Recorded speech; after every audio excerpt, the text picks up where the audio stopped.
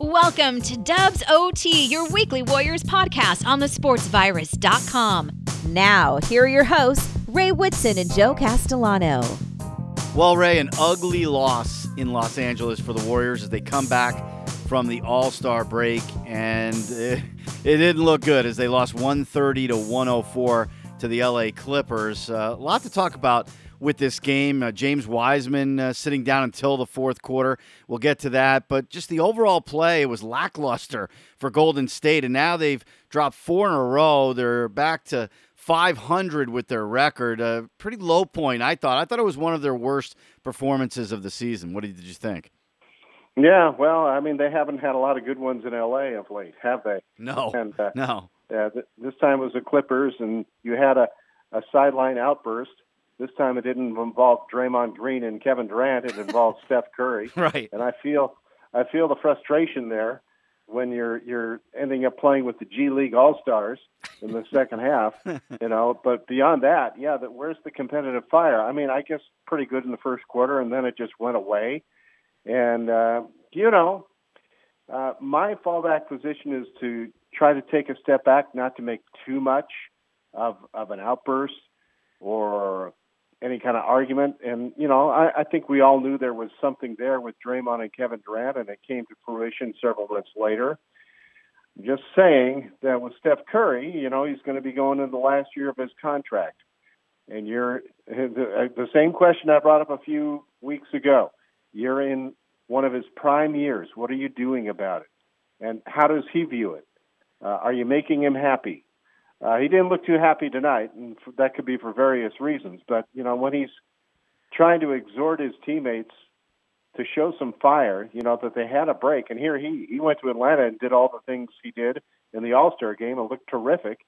And he looked fired up and didn't look like very many others were. I don't know if he was thinking about Wiggins or Oubre or whomever, but the fire wasn't there. And this is a team that still is ostensibly competing for a playoff spot, although right now they're out of it.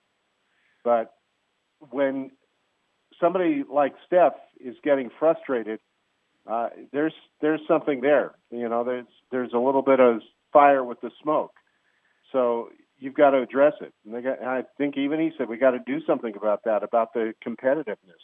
And maybe he's thinking about the late great Kobe Bryant, who, when teams weren't getting competitive, would say, well, it's time to say goodbye to some of you bums, or LeBron James, when he's not happy with the roster around him, throw your weight around. And Steph and LeBron had a final time playing together Sunday.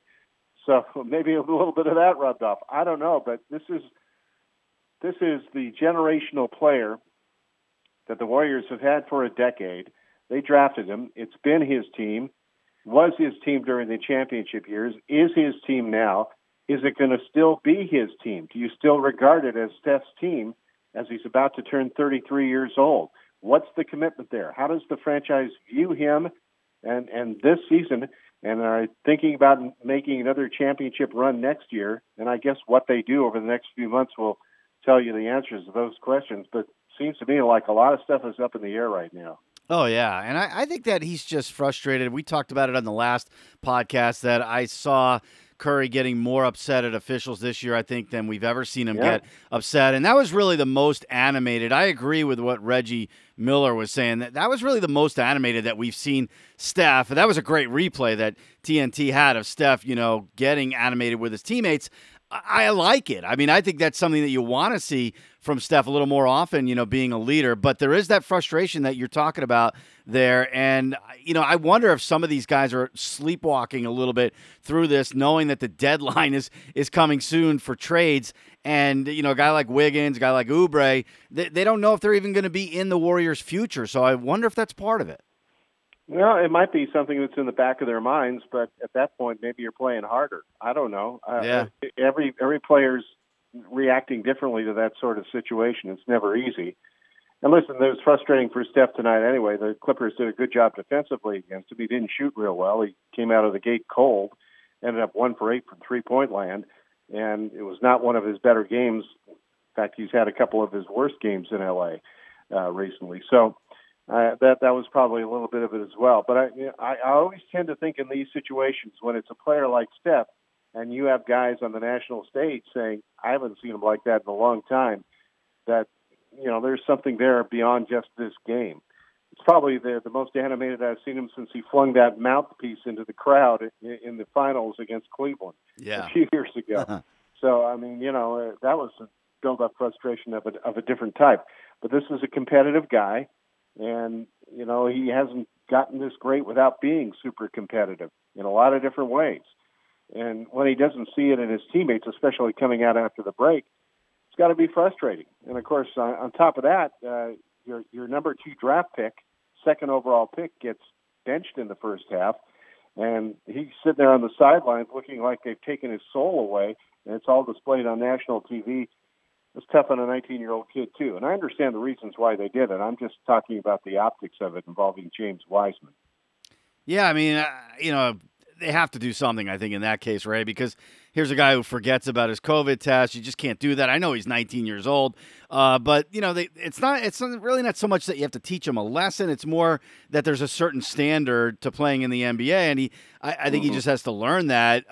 So lesson learned. He came out in the fourth quarter and played really well. I mean, look at what he was doing. So maybe there was a little extra motivation that, hey, I made a mistake, but I'm still a good player. Yeah, I don't know. Some people will give the coaching staff credit for lighting a fire under him. I give Wiseman credit for responding the way he did. I mean, it's garbage time. So again, asterisk, you have to be aware of that. Brian Sabian would have called it fool's gold, the Jordan Poole garbage minutes from the game before the break. He came out tonight and he kind of looked lost for a little bit there, and then he finally got it going. But with Wiseman, better that he responded the way he did than not. He ends up being the second leading scorer and rebounder for the night, and he played just 12 minutes. So good for him. He made a mistake. My question is, for other players around the league, if they missed a test, did they face a similar penalty from their team? And it's not to say the Warriors have to look around the league and say, how did this team handle it? They've got their own standards, and they want some accountability. But, I just wonder when it comes to a COVID test with a rookie who's dealing with confidence issues, how do you deal with that? Do you make it something that's public, or do you figure out some discipline on the side that's not made public? Because, again, this is a national TV game, and the camera was focused on him, and he looked like he was distraught there for a while. Yeah. But to his credit, again, he responded well when he came into the game, and hope you see more of that. Because, look, and Steve Kerr said it after the game, he's going to play. And he's going to play more and more. And you look at this roster, okay? You've got Green, you've got Curry, you've got Oubre, and you've got Wiggins.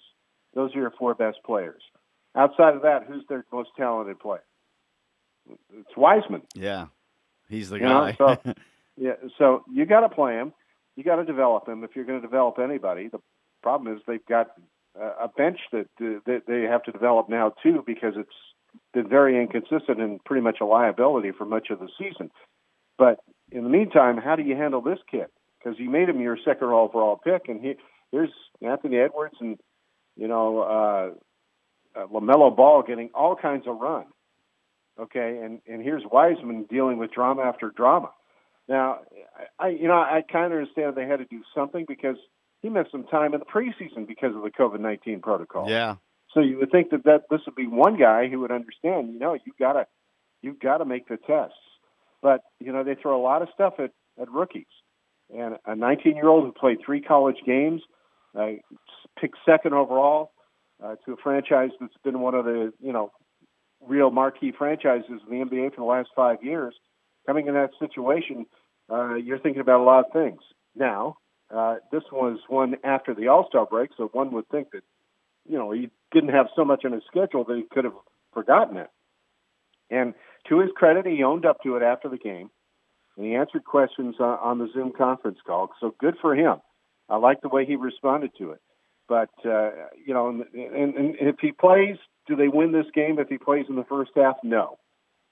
So in the grand scheme of things, did it make a big difference that he was out a few minutes in the first half? I'm just talking about how you handle him mentally as well as physically. whether it was the best thing. Time will tell, I guess. Yeah, and I think it is hard on rookies. I was thinking about it watching the game, Ray, that you got to be patient, whether you're a coach or a teammate or just like us, just watching it as observers. You have to be patient with him. You have to be patient with Nico Mannion because, I'm eyeballing him going, I don't know, is this guy an NBA player? He's falling down. He's shooting an air ball. He's turning the ball over, all these bad things. But then you see some explosiveness, and the way he handles the ball is pretty good. And you can see why they made him a second-round pick. And it's really tough because these guys, like you said, they have a lot on their plate as rookies, and now Mannion and Poole as well. They're both going to get a lot of playing time, it looks like, with this new rotation setup. It looks like Wanamaker is, the odd man out, and Mulder, he didn't play as well. Those are guys that are not going to play really as much, and these younger guys are going to get a shot. Well, Wanamaker has probably earned the benching. I don't know if you play Poole and Mannion together, though. I mean, Mulder's one of the better shooters coming off the bench, better shooters on the team, and you need those. So I'm still a little puzzled by some of the rotation. I look at Mannion as a much longer-term development, but it sounds like they're ready to go a little more all in. But that gets back to, Joe, the questions we asked a few weeks ago on this very podcast. How do the Warriors view this season? Because apparently they, and probably rightfully so, they view it as, well, this is not a championship team. They're not going to win the title. They're not going to make the finals and may not make the playoffs. So is that how they view them? And how does Steph feel about all this? And have you talked to Steph about this, about what direction the team's going in? Are you using, a generational player, one of his prime years, to help develop guys? When there was a lot of optimism with Steph coming back about how the Warriors would be this year. And, again, it's much better than last year, but the last couple of weeks, they've looked like that 15 and 50 team. They're just getting blown out. And then they got Utah and the Lakers coming up. Good luck with that. And then they're out of the playoff picture even more. And then there comes the point where it keeps going in this direction. Okay, if you want to develop these young players, I guess you're going to start shutting down Curry and Green. Because why waste the energy and the mileage on a season that you've decided is not only not a championship season, but maybe not a playoff season? Those are decisions going to have to be made pretty quickly here in the next few weeks. And, some of this also depends on how the trade market develops. And, that leads to another question that ties in with Wiseman. Is this a player that you want to keep developing for 2 or 3 years? And everybody, Draymond and Steve Kerr and others, think he's going to be special, and there are times when he shows that he is. I think if you stop trying to make him a low-block player, he'll probably be a better player. But, maybe later on when he gains a little more strength and girth, he can develop more post moves, and he's got a couple of nice ones. But, there's some big dudes in this league that he can't face up against right now. So, have him do what he does well. But are you going to do that for the next 2 or 3 years with Wiseman, or are you going to be able to package him with, say, a Wiggins or an Oubre or maybe Eric Pascal and get yourself a star player to surround Steph with and say, okay, we've got this guy for a couple of years, along with Clay coming back and Draymond, and we're going to be a force to be reckoned with next year. And is that how you make Steph happy? Steph hasn't said a whole lot about it. I'm just looking at what his reaction was on the sideline tonight is just one little clue. But, he's saying all the right things in public. But, a competitive guy like that, who's 33 years old, with Clay coming back, that window is maybe 2 more years, maybe. So that's how long it might take to develop Wiseman into being a force in the NBA. Or do they think that Wiseman at 20 can make the leap next year and be part of a championship rotation? Yeah, it's all very difficult. I mean, and I want to go back to a few things that you touched on there. First of all, the schedule, you kind of had a feeling they were going to get exposed during this part of the schedule. They just don't have enough, so here they are losing 4 in a row. The second unit, even with a different rotation, you feel like, I think, watching this team, that's a real weakness. I mean, they're just not able to keep up with the second unit of other teams. And then when you mention a superstar, Reggie Miller even alluded to that. He said they're one superstar away. I don't know. I mean, I don't know that you're going to get that superstar if you're making this package deal. I mean, yeah, that'd be great because, if you have Klay Thompson, Steph Curry, a superstar, and then Draymond Green. I mean, that's going to be great, but I don't know that you're going to be able to get that. And is that really necessary? Do you have to have that? We see what's going on with Brooklyn. That's great that they have the three. Some other teams that are really well positioned to try to make a run at the title. Do the Warriors need that, or do they just need some better role players like they had when they had Andre Iguodala, they had Sean Livingston, they had other guys that would always be really good role players, which they don't have this year. Yeah, and those role players off the bench were constants of those championship years too. And it's not easy to put that kind of bench together under the salary cap constraints. No, especially you've paid Steph, and you're going to have to pay him again. You paid Klay, you paid Draymond, may have to pay him again. It gets a little more complicated once they've developed that resume, and they're up where they are in the pay scale. That makes it tougher. So, do you top load the team and hope for the best, or you try to make the bench better around them? Because you're going to have to play likely Steph, Klay, and Draymond fewer minutes. In the next few years, they're not going to be able to sustain that pace, especially if they're going to be going through a championship run. So, is it better to build a stronger bench? And that also could be developed through the draft too. It's a real conundrum, and I'm just sorry that Jerry West isn't around to help him anymore. Yeah, oh boy, he was great at helping to put this team together. Yeah, no doubt about it. Now he's in L.A. with the Clippers, so look at what they've done. And by the way, it seemed to me, Ray, that every time I looked at Kawhi Leonard, he was making a shot. I can't believe he actually missed any shots, because every shot he took, it looked like it was going in. The guy, he's just a force out there. We knew that anyway, but he played really hard against the Warriors tonight and had a really good game. Well, it reminded me of the 19 finals when he was an MVP. I'll have to go look at the stats, but I think he's shooting approximately 117% against the Warriors in his career. Pretty much. It just seems that way. He was actually 10 of 17, but 5 of 7 from the free, 28 points, 9 rebounds. He was terrific. Ibaka was terrific. He had 14 rebounds. When you got Kawhi and you got Paul George, and that's the other part of it. I know fans are very frustrated tonight. They're not beating the Clippers on a regular basis. The Clippers are a better team, so that part isn't a shock. I think what's causing people to freak out now is just what you alluded to. We're in that part of the schedule that's just a meat grinder, and we talked about it the last couple of weeks. This is something to be concerned about, how they get through this. And they tossed away a couple of wins, which makes it even worse. So I know that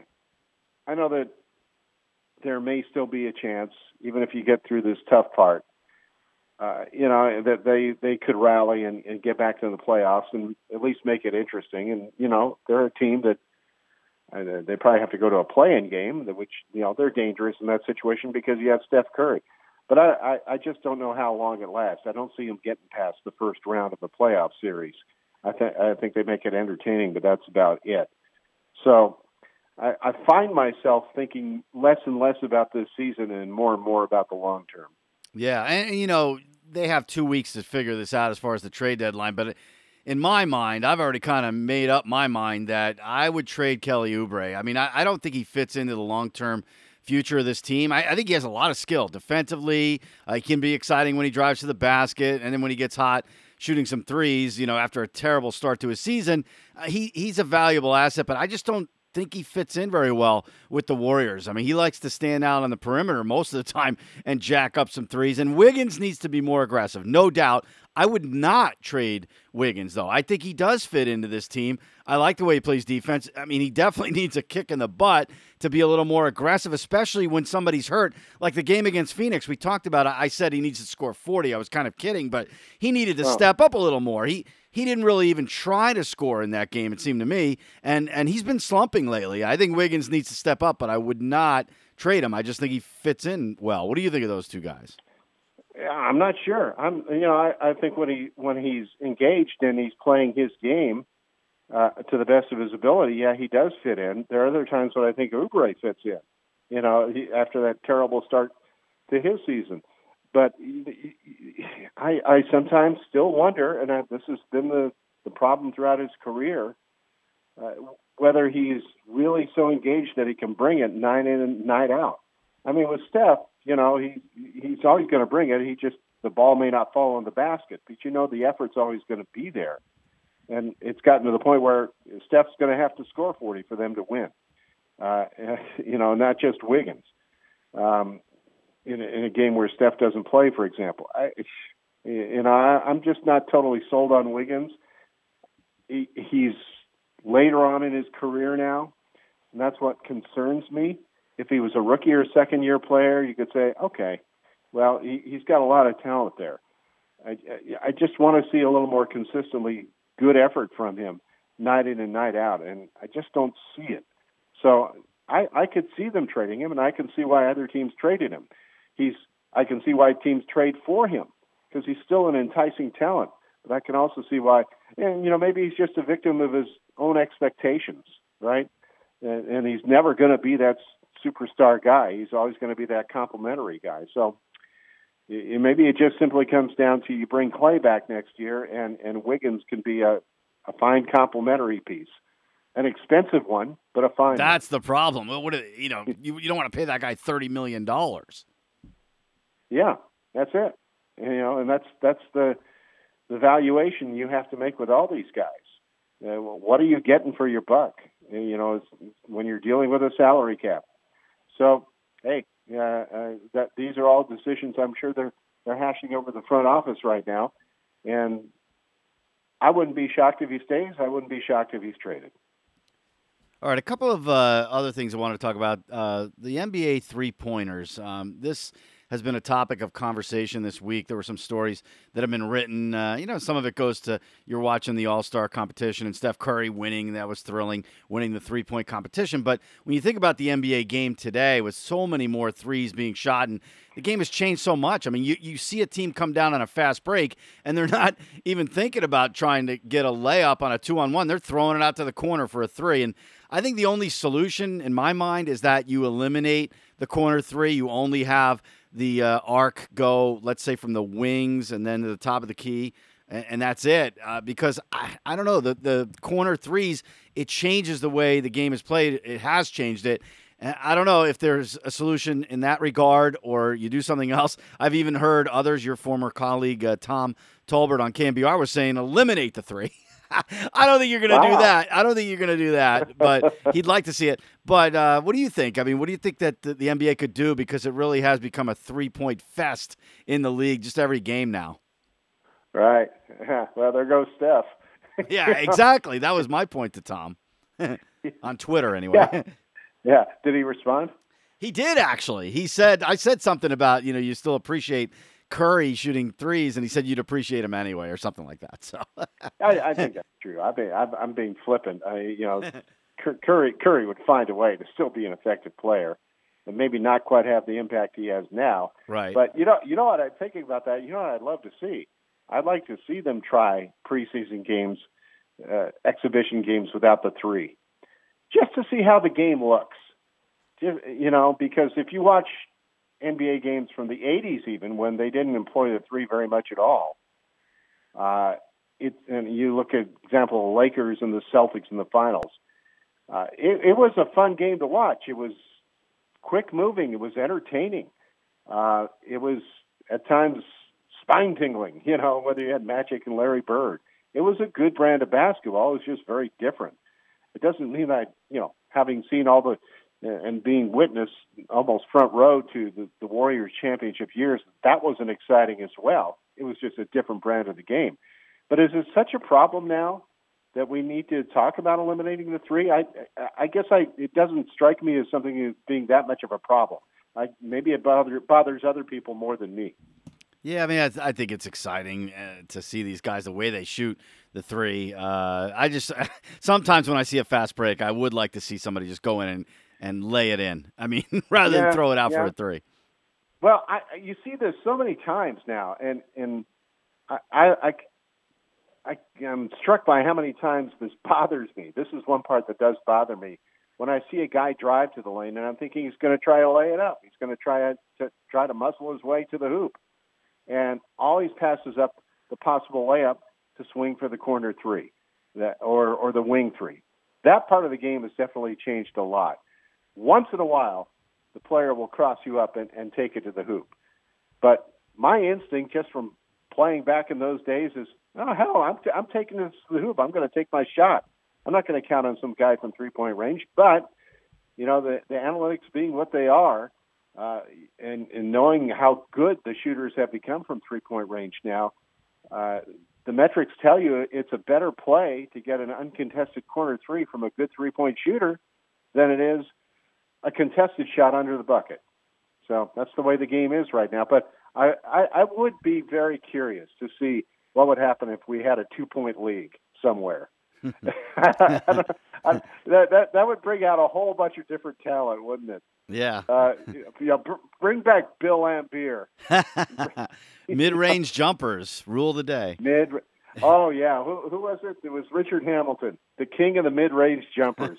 Yes, sir. Bring him back. Yeah, it's a thing of the past. All right, and the last thing is just a little promotion for our next podcast. We're going to talk to Scott Howard Cooper, who has been a basketball writer for the LA Times, NBA.com, the Sacramento Bee, and he wrote a book that's going to come out in mid-June about Steve Kerr, and I've been in the middle of reading it. It's called Steve Kerr, A Life.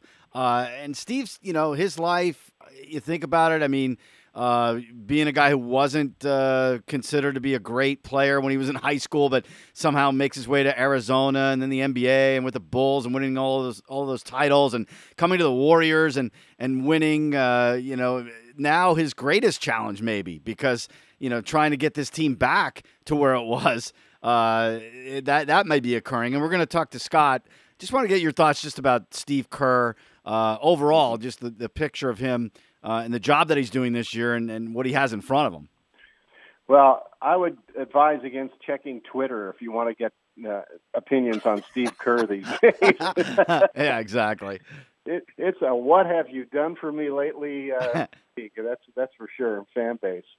You got to take a step back and understand what he's dealing with here. I mean, he's trying to build a house with some popsicle sticks, especially with the bench. Right. So do you blame the builder for that? Other times I'm puzzled by the rotations, but there are nights where it doesn't matter because they're just not going to beat better teams. He's trying to, I think, walk a tightrope here, like we're talking about, where he's assigned to develop these young players, but still keep Steph Curry happy and keep him engaged. So it's not the easiest year for him, and maybe just hang on until next year, and you get Clay back, and you sort of get the band back together again, and some of the magic returns. Because I don't know how to break this to fans, but usually coaches don't win unless they have their best players. Exactly. And they don't right now. So it doesn't mean he's above criticism, but I understand kind of what he's dealing with this year. And so, I mean, if they end up being around a 500 team, I don't think anybody should be shocked. And 500 may not be good enough to make the playoffs, to which I say, oh, well, get some rest for the summer and come back and load up for the 21-22 season. But you look at the arc of his career, and I don't know if it's true or not, but I don't think there have been other books written about Steve Kerr, which really surprises me because if anybody's got a life story that should be chronicled, it's Steve Kerr. I mean, he's really quite an amazing story. Things that have happened around him, happened with him, and happened to him. There's been, the height of success and, the pits of grieving in his life. Yeah. And the way he's handled it with humor sometimes, you can see that the guy has perspective because he does handle losses on a big stage about as well as anybody. And I remember that if they fell behind 2-1 in Cleveland in the first championship series in 2015. And he made some adjustments, started Andre Iguodala, didn't tell the media about it, or I think it referred to not making any changes. Then they asked him about a postgame, and he said, well, I lied. Well, he's always been great with the media as far as that, even if he's not going to reveal everything. And you think about the luminaries of the game that he's played with or played for or coached with or now coached. It's quite an arc. So and there's a lot of drama there. There's a lot of humor, and there's a lot of sorrow. So, yeah, this is a story that definitely needs to be told. And I know a lot of people in the Bay Area know a lot of Steve's story already. I'll bet you Scott Howard Cooper has come up with some stuff we didn't know. Oh, a lot. Yeah, I've already been diving into that, and I can't wait to have Scott on with us on our next podcast. So looking forward to that, and look forward to catching up with you again, Ray. Not the greatest performance coming out of the All-Star break, but we'll see what the Warriors are thinking going forward, especially next couple of weeks with the trade deadline. We're going to have a lot to talk about after that. Yeah. Now, after all this talk, watch them take down the Lakers. I don't know about that. Thanks, Ray. Have a great night. All right. You too. Thanks for listening to the DUBS OT Warriors podcast. Join Joe Castellano and Ray Woodson again next week on thesportsvirus.com.